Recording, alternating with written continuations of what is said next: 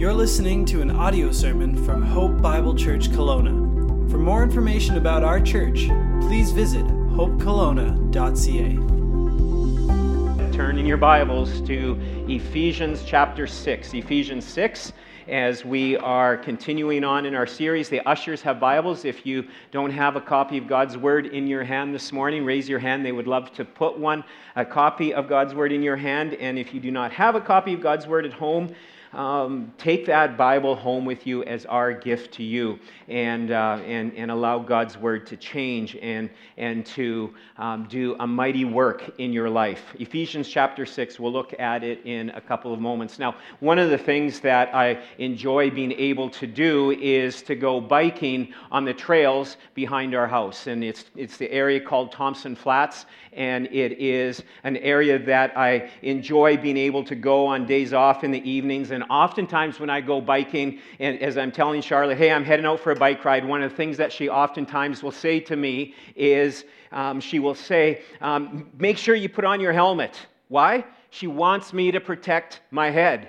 And for good reason, because it seems like about once or twice a year that I happen to fall off my bike, or wipe out dramatically, I guess you could say, and oftentimes thus resulting in a number of things happening, from getting the wind knocked out of me to a little more seriously injuring my ankle or my knee, to some scrapes, to some bruises.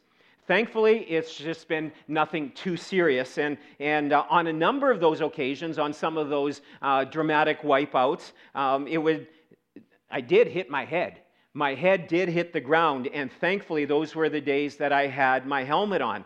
And there were some days that you just kind of go out and I have a ball cap on, I have sunglasses, and I head on a bike ride, and it's part ways on that bike ride where all of a sudden, I don't have my helmet on. And there's a certain kind of like, oh, you better be careful. But the greatness of knowing that you have your head protected is pretty huge and pretty important. And so for that reason, protecting our heads are important. And probably if your home is something like ours, you would have a variety of different helmets that you would have kicking around your house for biking, for different things like that. This is one of our kids, for decoration, I guess a little bit. And so having, helmets are a great thing. And, for different sports that you might play, there's, a different helmet for the various sports and activities you might be on. And then there's some beautiful helmets like this that you have around, and, nice little talking piece, and, of my favorite football team. And then there's some that you actually wear to the games, because then you look a lot more cool when you go in person and wear stuff like this. And so you have some fun with some of these kind of helmets. And so helmets are a very important part of our lives. And all of you, no doubt, you have, some of you have to wear a helmet or a safety helmet or headwear of some sort, even at your work. Because we know that, and anyone who has suffered or knows someone who has suffered some sort of a head injury knows that recovery can be very long, very slow, very difficult, and sometimes the damage that can happen to our heads can even be permanent. And as believers in Christ, at the very moment of our salvation, we are given a spiritual helmet. A helmet is placed on our heads, and it is there to protect us from the headshots that will affect our lives and can be so debilitating when it comes to our relationship with the Lord. And so today we come to the fifth piece of the armor, and we have the Apostle Paul being led by the Holy Spirit writing this, and he today is basically telling us, protect your head. You need to protect your head. And so let's begin reading. We're going to read the passages we've been doing all throughout this series, and I'm going to start at verse 10, and then when we get to verse 14, jump up from your chairs and let's read it aloud together. I'll start at verse 10. Finally, be strong in the Lord and in the strength of his might. Put on the whole armor of God, that you may be able to stand against the schemes of the devil. For we do not wrestle against flesh and blood, but against the rulers, against the authorities, against the cosmic powers over this present darkness, against the spiritual forces of evil in the heavenly places. Therefore, take up the whole armor of God, that you may be able to withstand in the evil day, and having done all, to stand firm. Now join me together in standing, and let's read this aloud together. Verse 14, stand therefore, having fastened on the belt of truth, and having put on the breastplate of righteousness, and as shoes for your feet, having put on the readiness given by the gospel of peace. In all circumstances, take up the shield of faith, with which you can extinguish all the flaming darts of the evil one, and take the helmet of salvation and the sword of the Spirit, which is the Word of God, praying at all times in the Spirit with all prayer and supplication. You can be seated. And I trust that even joining us at home, that you are also too declaring God's Word in your homes or wherever you are watching from. Now, we've already looked at a number of pieces of the armor. We've looked at 5 of them, or 4 of them so far, and today we're going to get into number 5. But just a quick recap. First of all, the first piece of armor that we are to put on, is the belt of truth, which prepares me for battle. Fasting on the belt of truth is about making sure that every part of our lives is tied to God's truth. That as we go through the day and as we are reminded, as we come to understand the Word of God, as there's the conviction of the Holy Spirit in our lives, that we want to tie our lives to the Word of God, that we are in step with God in His Word. The breastplate of righteousness protects my heart. The gospel shoes provides peace in any and all situations. The shield of faith defends me from all the evil attacks from the evil one. We are to put God's Word, as we talked about last week, put it up as a shield in between us and the enemy who is trying to destroy, condemn, discourage us in any way that he so can and will desire to do so.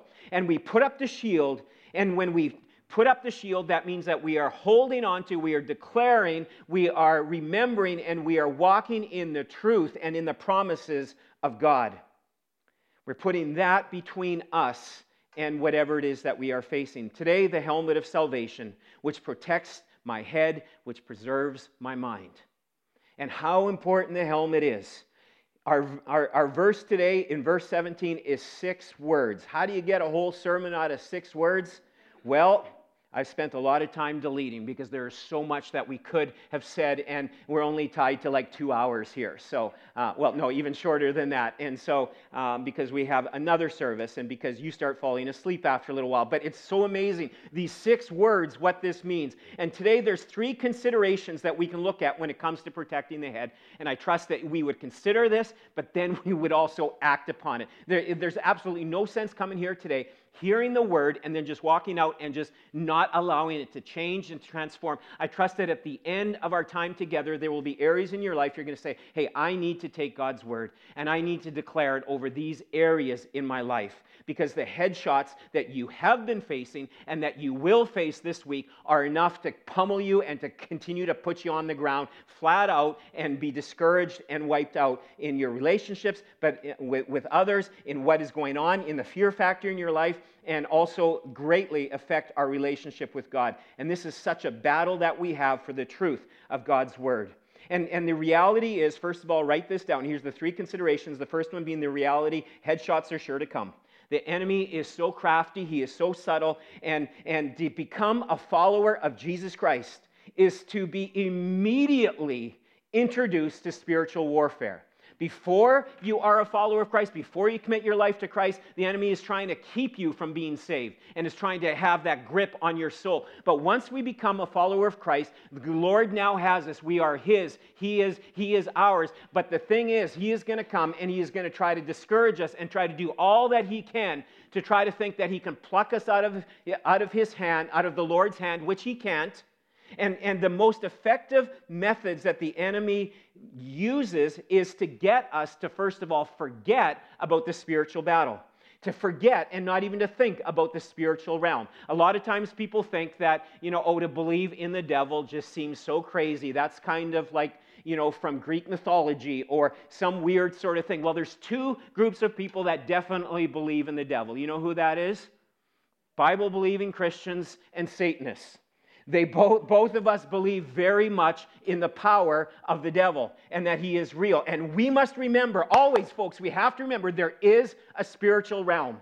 that we cannot see it, but there is a battle even taking place right now over the German club. It happens all throughout time, like throughout the week and other gatherings that are happening here. But you can believe that all of a sudden there is this battleground taking place, trying to send darts your way to discourage you, to try to confuse you when it comes to the Word of God, to try to mess me up, to do different things so that I don't proclaim God's Word, and all kinds of different things going on in the spiritual realm. Now, we don't need to be consumed with it. We need to be aware of it. We need to be constantly aware that our battle is not supremely against people, because how easy it is to think that we are at war with our politicians. We are at war with our neighbors. We are at war with loved ones, with family members, with our spouse, whatever it may be, that we battle on in the physical realm. The enemy loves to use people and situations to be able to discourage and to defame, to preoccupy us, even to destroy us. And he loves to do this controlling through the spiritual realm and affecting and having an effect on the lives of people around us, and even for us at times to be used for his purposes in bringing discouragement, or maybe it's whatever it might be, distraction for others. And if we forget this truth or don't realize this reality, we will spend time attacking and destroying one another. And we do that very well. And we need to stop that.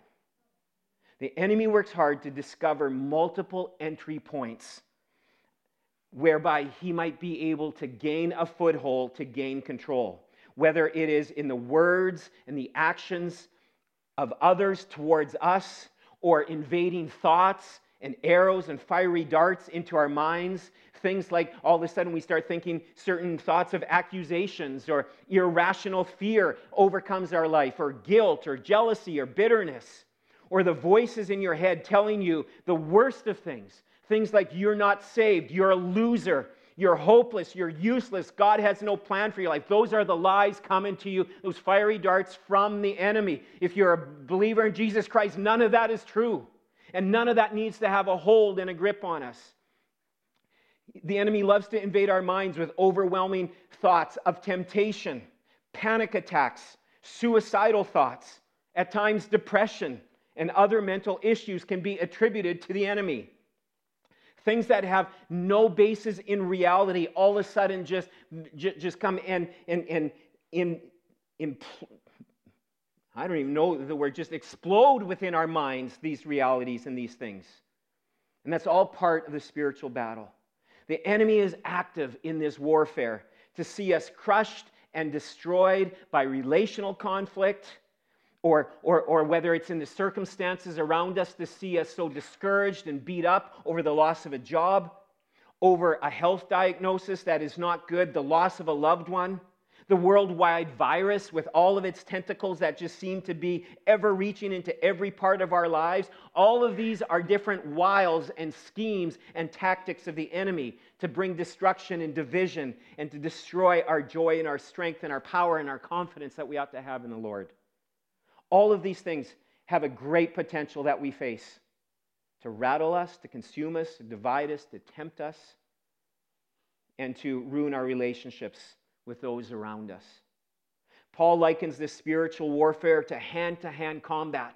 And that's why we have this spiritual armor, because it's not from a distance. This is hand-to-hand with weaponry. This is a war that's going on, and he likens it to weaponry with swords and shields and arrows and darts and chariots and attacks coming from all around and stepping over people and bodies and all of these different things. And it's so vital that we know that we do not have to be taking hit after hit after hit in a way that destroys us, but that we can take the hits with an armor that will protect us, and that we can be protected from any and all attacks from the evil one, that we can fight well, that we can stand firm. But it means we need to step up. It just doesn't mean that we just, kind of float along and the spiritual battle is just going to kind of take care of itself. No, we need to fight well, stand firm, put on the whole armor of God. And that's why we've been going through this one section at a time. Now, the head is a primary target for the enemy. It is in modern day warfare. And I think of some of the movies that perhaps you have seen in the past, something like Saving Private Ryan. There's one scene there that reminds us of the horrors and the sacrifice for our freedom and for the freedom of countless millions of people that soldiers and families have given incredible costs over the years. But there's one scene that sticks out in my mind of a soldier who took off, he took a headshot from a bullet, and his helmet protected him. But right away, his first reaction was to take his helmet off and to look at it. And before anyone could even say, no, don't do that, he took another shot to the head and was done. It can happen so quickly and so fast. One moment you can be going along and boom, boom, boom, everything is going great, and then that dart hits, the bullet hits, and kaboom, we get a headshot. And if we're not careful, it's going to be headshot after headshot after headshot, and our heads going to be bouncing all over the place. And if our helmet is not on securely and fastened tightly and properly, we can find ourselves in a very bad place within seconds. And the reality is headshots are sure to come. But we must protect the head. And Paul uses this metaphor of a Roman soldier's helmet, and we've shown this and referred to this before, and some friends of mine, this was years ago, that gave it to us, and there's an element of the Roman soldier's helmet that was for decoration, and some of them that you'll see, they had those kind of bigger plumes on them, that there's a part for decoration. But for the most part, it was for protection. It was made out of various metals and different ways to be able to protect the head, because it's vital that you do this. Now, I was looking for something to be able to stand this on and I did find someone here that could maybe help in this. And this is Martin. Our son bought this at a thrift store years ago, and Martin has made Western Canadian road trips with us. Getting quite the reactions from drivers that you pass and different things when it is put in the right place. Sometimes Martin shows up in our guest bedroom when we have guests and is placed between the pillows, and when our guests take the blankets off, there's Martin. And so Martin made it to church today. Martin maybe needs Jesus too. And so here we have him here getting some protection, and he's got this long hair, and Charlotte tied his hair back in a man bun today. Anyway, so here we go. We have Martin, and Paul uses this metaphor of this Roman soldier, which again was for decoration and for protection, and it was built very strong. But on the inside there was either felt or sea sponge in order to be able to fit the soldier's head well, cushioning it from the metal and from the blows that he would no doubt receive. The helmet would be incredibly durable, being able to withstand attacks of rocks being thrown, and rocks or bricks or spears or arrows or even repeated blows. I was reading this week, even would be able to withstand repeated blows from a hammer or an axe. Would not be able to penetrate because it was so strong. And therefore, the helmet needs to be on securely, covering the entire area for the soldier and even strapped on in the proper way. It needs to not just be placed on, it needs to be put on firmly. And so it is important that even in our own lives and the helmets that we were talking about a little earlier, it's important that we protect the head. And protect the brain. And the helmet, ideally, first and foremost, it protects our brains. And our brains that are used for thinking, for motor skills, for reasoning, for controlling so much of our lives. It is the command center, and so we need to protect the command center. But also, believe it or not, attached to our head are some other really important things as well. It protects our eyes so that we can see. Our nose by which we can smell, our mouth by which we speak and we can warn others, but also our mouths by which we can eat and be replenished and strengthened. It protects our ears by which we're able to hear. And protection for all of these are so vital that it goes all the way around, and having this kind of protection is so well needed. A helmet offers safety and protection, but also great confidence to go into the battle. I mean, just even experiment. Put a helmet on a 5-year-old kid, a 5-year-old boy, and just watch his confidence level go up, right? In just what he can do and perhaps the walls that he can bash into and that. And he might come to realize they're maybe not all the be-all and end-all when it comes to protection, but it's certainly really helpful. Now, behind the picture of the Roman soldier, there is the picture, though, Once again, referring to the Old Testament, the armor of God goes back to the Old Testament, where we see God as the mighty warrior who fought and won the victory for us. God, the worker and the bringer of salvation. Isaiah 59, verse 17, important verse in this series that we've referred to again.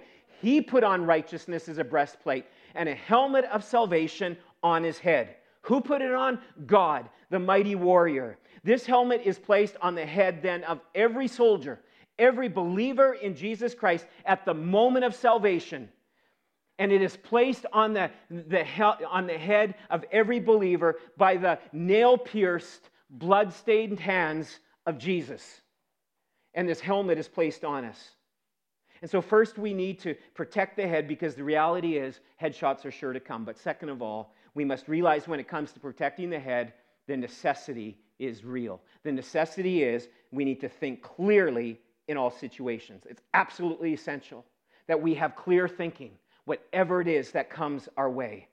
When the Apostle Paul was writing to young Timothy in 2 Timothy 1:7, he said, "For God gave us a spirit not of fear, but of power and love and self-control." How many of us are run by fear? Believer in Christ with the helmet of the salvation placed firmly on our heads, and we are told that we have not been given a spirit of fear, but we have been given a mind. We've been given the way to be able to think powerfully and to realize that we have been given a mind and a spirit of love, of self-control.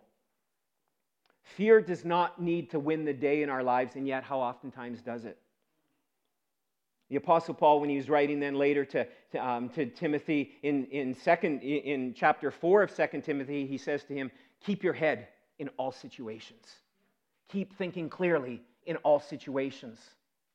And there are times when I get confronted with various obstacles, arguments, or whatever. There's almost a part where, I don't know if you're like this, so my head almost starts swirling. And I just kind of just reason at times just goes out the window. And this is where Paul is telling us, keep your head in all situations. How do we do it? By having the helmet of salvation firmly placed on our head. It is easy to lose perspective and focus and concentration, lose our grip on the truth, not be able to see the bigger picture. So oftentimes we just see the here and the now. It's not what is going on. And we don't realize and understand the spiritual realm that is taking place. But we also oftentimes forget the wonderful promises of God that He is using. He is working in all things. And we are to keep our heads in all situations. The 20th century has spawned some very ugly things. And two very ugly twins that the 20th century has spawned, it would see, is mindlessness and meaninglessness. Think about that. Think about the hours we can spend in a day watching, scrolling, searching, in pursuits that at the end of the day are so futile. And you put your head on the pillow at night and it's like, well, that was a waste of time. Meaninglessness, mindlessness just rule the day. As opposed to strengthening and sharpening our knowledge and confidence in God and in His Word. There's so many resources and opportunities for us to be strengthened in this way. And yet so oftentimes, meaninglessness and mindlessness, whether that's in conversations, whether that is in pursuits, or whether it's just kind of in our relaxing time. And I'm not saying it's wrong to relax and different things like that, but oftentimes we spend so much time in meaninglessness and mindlessness. It's vital to know the beauty and the heights and the depths and the vastness of what it means to put on the helmet of salvation. Do you know what it means to put on the helmet of salvation? Probably not, because these aren't things often we dig into, and that's why we need to dig into this. You see, it's vital that we understand and that we know that Christianity, biblical Christianity, isn't just about having some sort of emotional experience, that it's theological. It's not just merely sentimentality that is taking place, but there's a depth and a richness. And so, sadly, once again, so many people perceive Christians and biblical Christianity to be something where you must check your brains at the door, where, you just kind of have to let go of all reason and just jump in faith and just believe kind of, blindly, or just to believe in just, a manger, a cross, a tomb, like some of this, and it just means like, okay, I'll believe that if that's what it is. No, it is that easy, it is that amazing, it is that wonderful, but there's a depth to it. There is a richness, there's a beauty to it. Jesus loves me, this I know, for the Bible tells me so. Wonderful song. How many of you know that song? Yeah. And some of you are just too lazy to raise your hand here today. I mean, you kids hear that song, and we teach that song to our children and to grandchildren, and you were probably raised it with any sort of, you go to summer camp, vacation Bible school, Sunday school, at grandma's house, whatever, you'd hear, Jesus loves me, this I know, for the Bible tells me so. Great song, great truth, great song, great truth for kids, for all of us. But we also need to dig into, what does the Bible tell me so? What does it say? A scripture and a reference for it. A book, a chapter, a verse. It's not just about disengaging one's thinking in order to become a person of faith. No, it's the opposite. Because when you open and you study and research the Word of God, it introduces us to complexities that are metaphysical in their dimensions. And all throughout the Word of God, there runs a line that runs with history. It's historical. It's proven in archaeology, in science, in theology, and in rational thinking. It makes sense. It's not just something where we believe that science deals with all things when it comes to in terms of rational thinking, and faith comes to deal with in the realms of mindlessness. Not so at all. There is a depth and a beauty. And God's Word, the Bible, the gospel, the good news, the helmet of salvation is actually a call to not only feel, but to think deeply on the truths of what our salvation means. What does the helmet of salvation truly mean to us? And so the reality, the necessity to think clearly in all situations. And thirdly, we have the call. When it comes to protecting the head, there is a call, and here it is. This is the call to trust in Christ alone. This is where it's so simple. This is where it's so easy. This is where it is for a child to understand, or the smartest person in the world to understand. To trust in Christ alone. And the call to trust unreservedly in the person and work of Jesus Christ. Now turn to Romans 5. We're going to look at a number of verses there, and you've got to see this and perhaps underlining your Bibles. And so turn to Romans chapter 5. And in Romans chapter 5, we see the helmet of salvation is more than just simply knowing that you're a Christian. It's so much more than Jesus loves me, this I know, for the Bible tells me so. It's getting into the depth of that. It reaches far and beyond the moment of our salvation. It encompasses the whole scope of our salvation. And this is why today we're going to delve into the next few moments the doctrine of salvation. What does this mean? We need to think deeply. We need to think well. We need to be able to understand this, that when it comes to the doctrine of salvation, that it is more, it is deeper, it is more beautiful and more wonderful than committing your life to Jesus Christ. That there is a past, there is a present, there is a future when it comes to our salvation. And in Romans chapter 5, verse 1, it says this, "Therefore, since we have been justified by faith, we have peace with God through our Lord Jesus Christ. Through him we have also obtained access by faith into this grace in which we stand. And we rejoice in the hope of the glory of God." There you can see in those two verses, we can see salvation past, salvation present, salvation future. And here is the beauty of this. And understanding these three tenses will be able to enable, I trust you walk out of here being able to stand firm in a greater way. That you'll be able to fight well knowing the depth and the beauty of our salvation. And the first part here when it comes to the doctrine of salvation is that, number one, we can have peace with God. This is our justification. When my past failures are haunting me, I can have peace with God. And I encourage you to write this down. I have been saved from the penalty of sin. Write that down. I have been saved from the penalty of sin.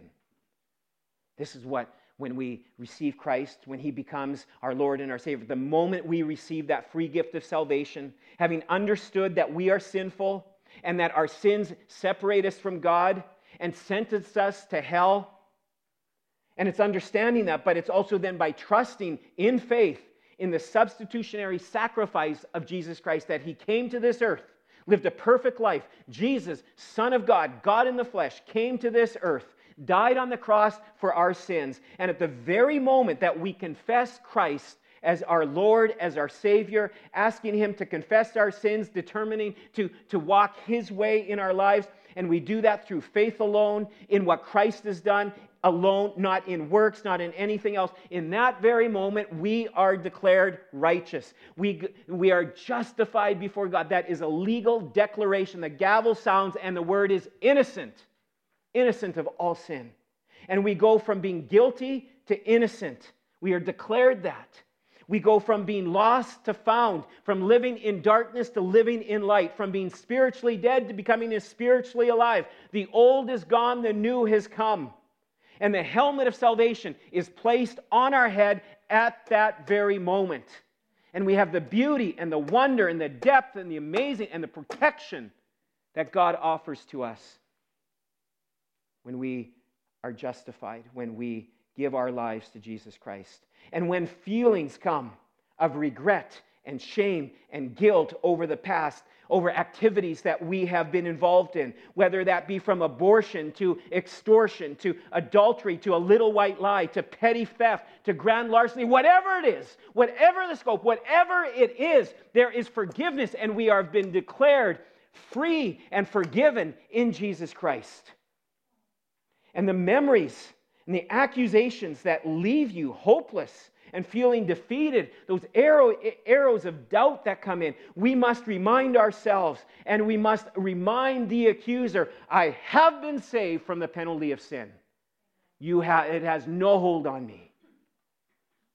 And more than this, God's word says that he chooses to remember our sins no more. We choose to hold on to other people's sins, don't we? And we shouldn't. We ought not to. That's not right. Not after what God has done in our lives. Don't you release that person who you are holding on to the issues and the things they've said and the things they've done. You release them and release them into God's hands.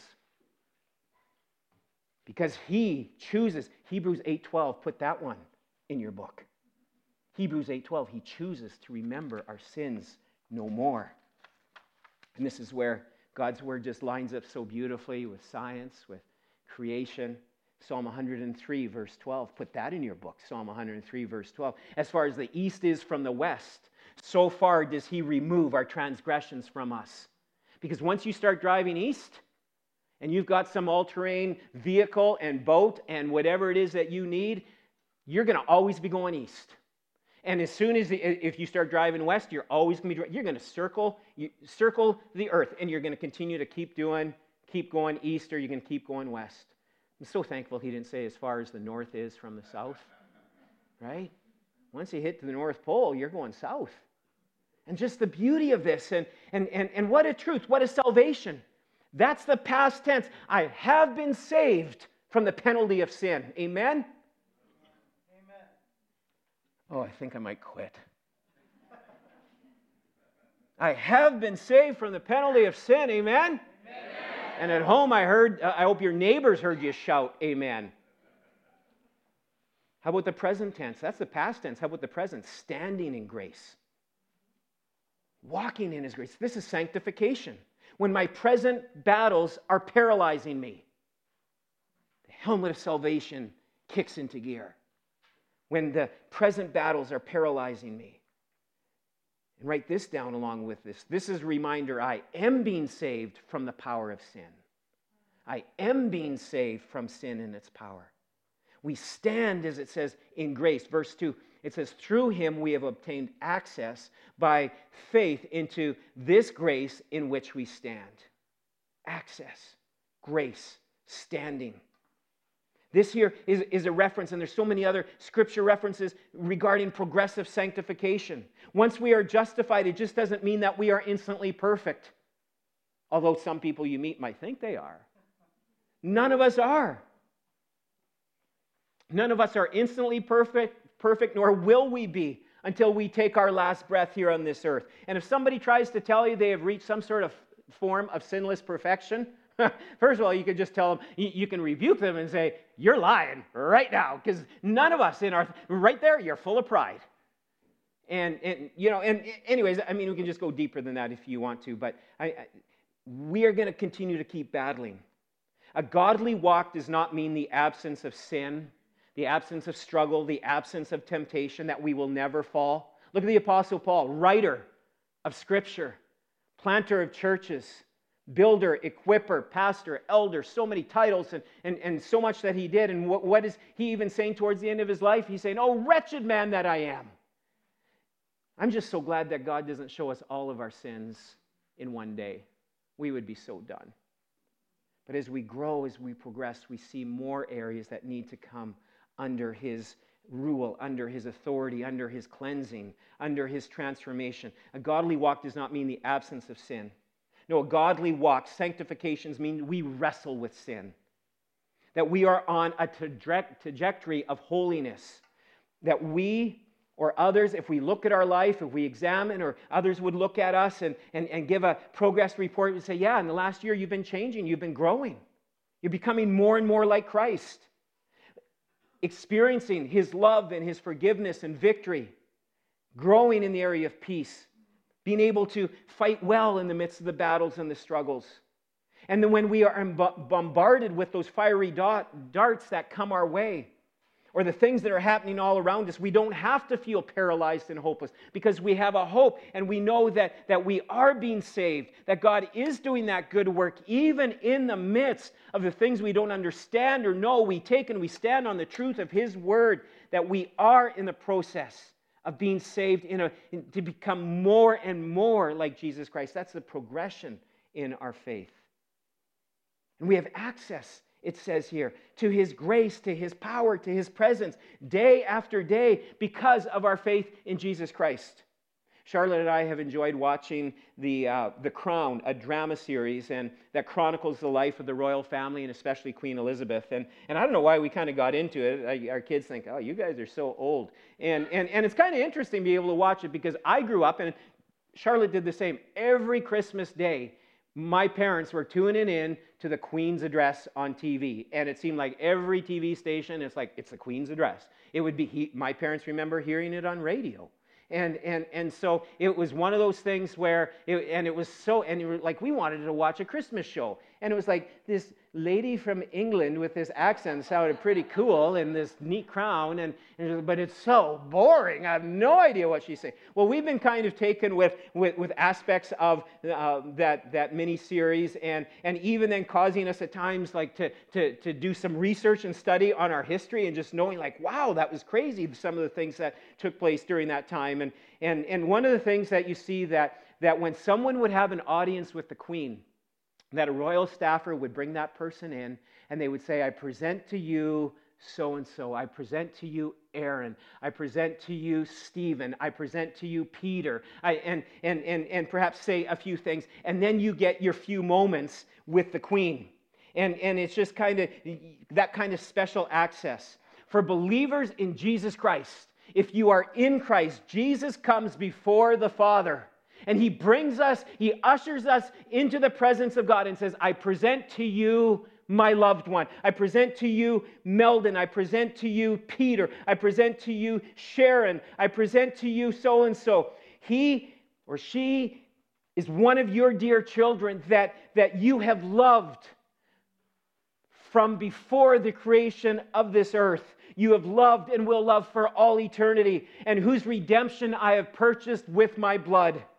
And we just don't have a 5-minute audience with our God. We have a lifetime privilege of being able to be in the presence of the Lord, to meet Him in His Word, to worship Him, to pray, to adore, to walk with Him, and to know that as He walks with me, I can talk with Him, and that He is there for me and with me. This is the process of the present tense, the process of being saved from the power of sin that so greatly can affect our lives. And thirdly and lastly, it's also a future.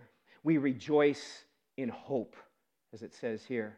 This is the glorification. When my future seems bleak and discouraging, we can rejoice in the hope. We rejoice in the hope of the glory of God, it says in the last part of verse 2. This is a reminder, I encourage you to write this down. I will be saved from the presence of sin.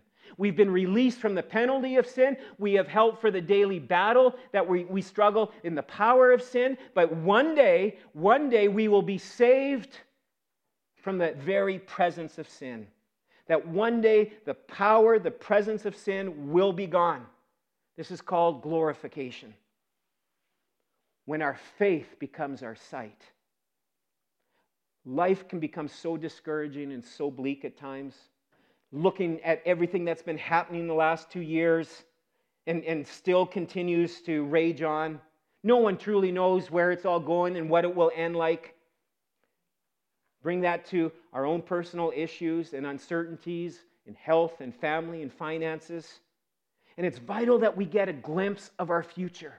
That we just don't keep living and thinking about the here and the now, but we get a glimpse of the glorious hope that we have in heaven that is awaiting us.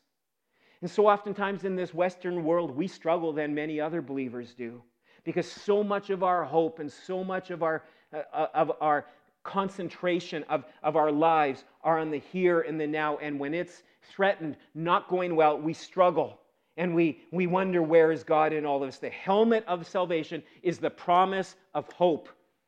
That there is a better day, a great day, an awesome day coming, and an awesome eternity waiting for us.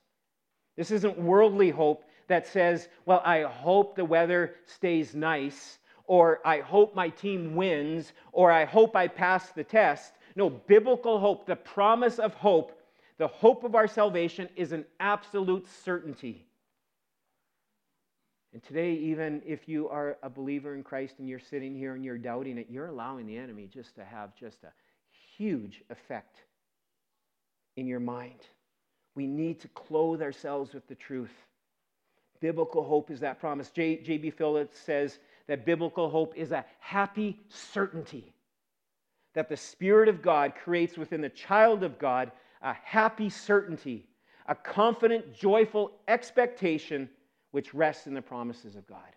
That is for you, that is for me. It's the hope that Christ is ultimately going to resolve this battleground, this warfare, and that one day He will return and He will make all things new. We are fighting in that war. In essence, though, we have to understand it's already been won. Even though the battle rages on, the end result is already taken care of. We don't have to worry about falling in fear or in defeat because we know that there is victory over sin and death. And I wonder today, where is your struggle? What front is the enemy going after you, and is it the past haunting you? The penalty of sin has been broken in Jesus Christ. Is it the present struggles that are paralyzing you? There is a standing that we have in God's grace, in His power that is available for us daily. And we stand in our relationship with God. We stand in community with brothers and sisters. We stand as we stand and hold firm to the Word of God. Or maybe it's your future. You look ahead. You look ahead at the weeks, the months, the years ahead, and there can be aspects that can seem so bleak and so discouraging. Where do you need to take, and you need to tighten up the helmet of hope? The helmet of salvation, where do you need to tighten it up? I suggest the importance of talking to ourselves. Some of you say, oh, I do that all the time. People think I'm crazy. How many of you talk to yourselves? And people, I think we all do that from time to time. And some of us are really good at it. But we need to speak and we need to talk the truth. It's reminding ourselves, I have been saved from the penalty of sin. Satan, you have no hold on me. I am being saved from the power of sin. I have victory and strength, even joy in the midst of this is mine in Christ. And it's also declaring, I have been saved, or I will be saved from the presence of sin one day. The helmet, the hope of salvation. It's not purchased, it's not worked for, it's not earned. It's not by putting your time in church, it's not by doing a whole bunch of good works and giving a whole bunch of money. No, it's as simple as Acts 16:31. Believe on the Lord Jesus Christ, and you will be saved. That word believe means hold on to cling to entrust your life to. The Lord, Jesus is Lord. Jesus, Son of God, came to this earth. The Lord Jesus Christ, and you will be saved. Initially, this is how the helmet gets put on. But then daily, we need to strap it on. We need to make sure it's firm, fit in place, because the attacks will come. And so it's put on initially, and then continually it's coming back to the knowledge of what our salvation really means. It's more and deeper and more incredible, and has a depth to it than just an emotional experience at a summer camp when you receive Jesus Christ as your Savior. It's so much more and deeper than that, because it's a daily salvation. We experience the joy and the victory. Are you discouraged today in the battle? Are you fading out because of the lack of victory? Take the helmet of salvation and declare it over your lives, what He has done, and believe on the Lord Jesus Christ, and you will be saved initially and daily from the battles and the struggles that we are facing. Let's pray together. And so, God, even now we are so thankful for your word that reminds us that since we belong to the day, let us be sober, having put on the breastplate of faith and love, and for a helmet, the hope, the happy confidence that we can have in what you have done. I pray that there would be bondages that would be released in people's lives today because of the guilt and the shame from the past that they or others haven't been able to let go of in their lives. I pray that they would take a stand with the helmet today and strap it on tightly and say, I have been saved from the penalty of sin. For the current struggles that we're facing and going through, would we realize that there is daily grace and strength and access to our great God to see us through and to transform us to become more and more like Christ in the midst. And then also, too, would we rest our eyes on what is yet to come. That glorious hope of seeing you face to face one day and enjoy the awesomeness, the glory, the beauty of heaven forever and ever. And so this morning, I encourage you, let's declare as we sing, in Christ alone. I trust you've done. If you have not put your faith in Christ alone, today's the day to do that. Do not go another day without protection on the head. Otherwise, you're done. And you'll be defeated. If there's areas in your life you need to strap on the helmet once again and tighten it up, do that in your life. In declaring your love, confess what needs to be confessed. If you desire to know more about a personal relationship with Jesus Christ, we have a pamphlet, have a booklet we'd love to be able to give you and be able to walk with you and ensure that helmet of salvation is placed firmly on your head. Let's stand together as we sing and declare God's word.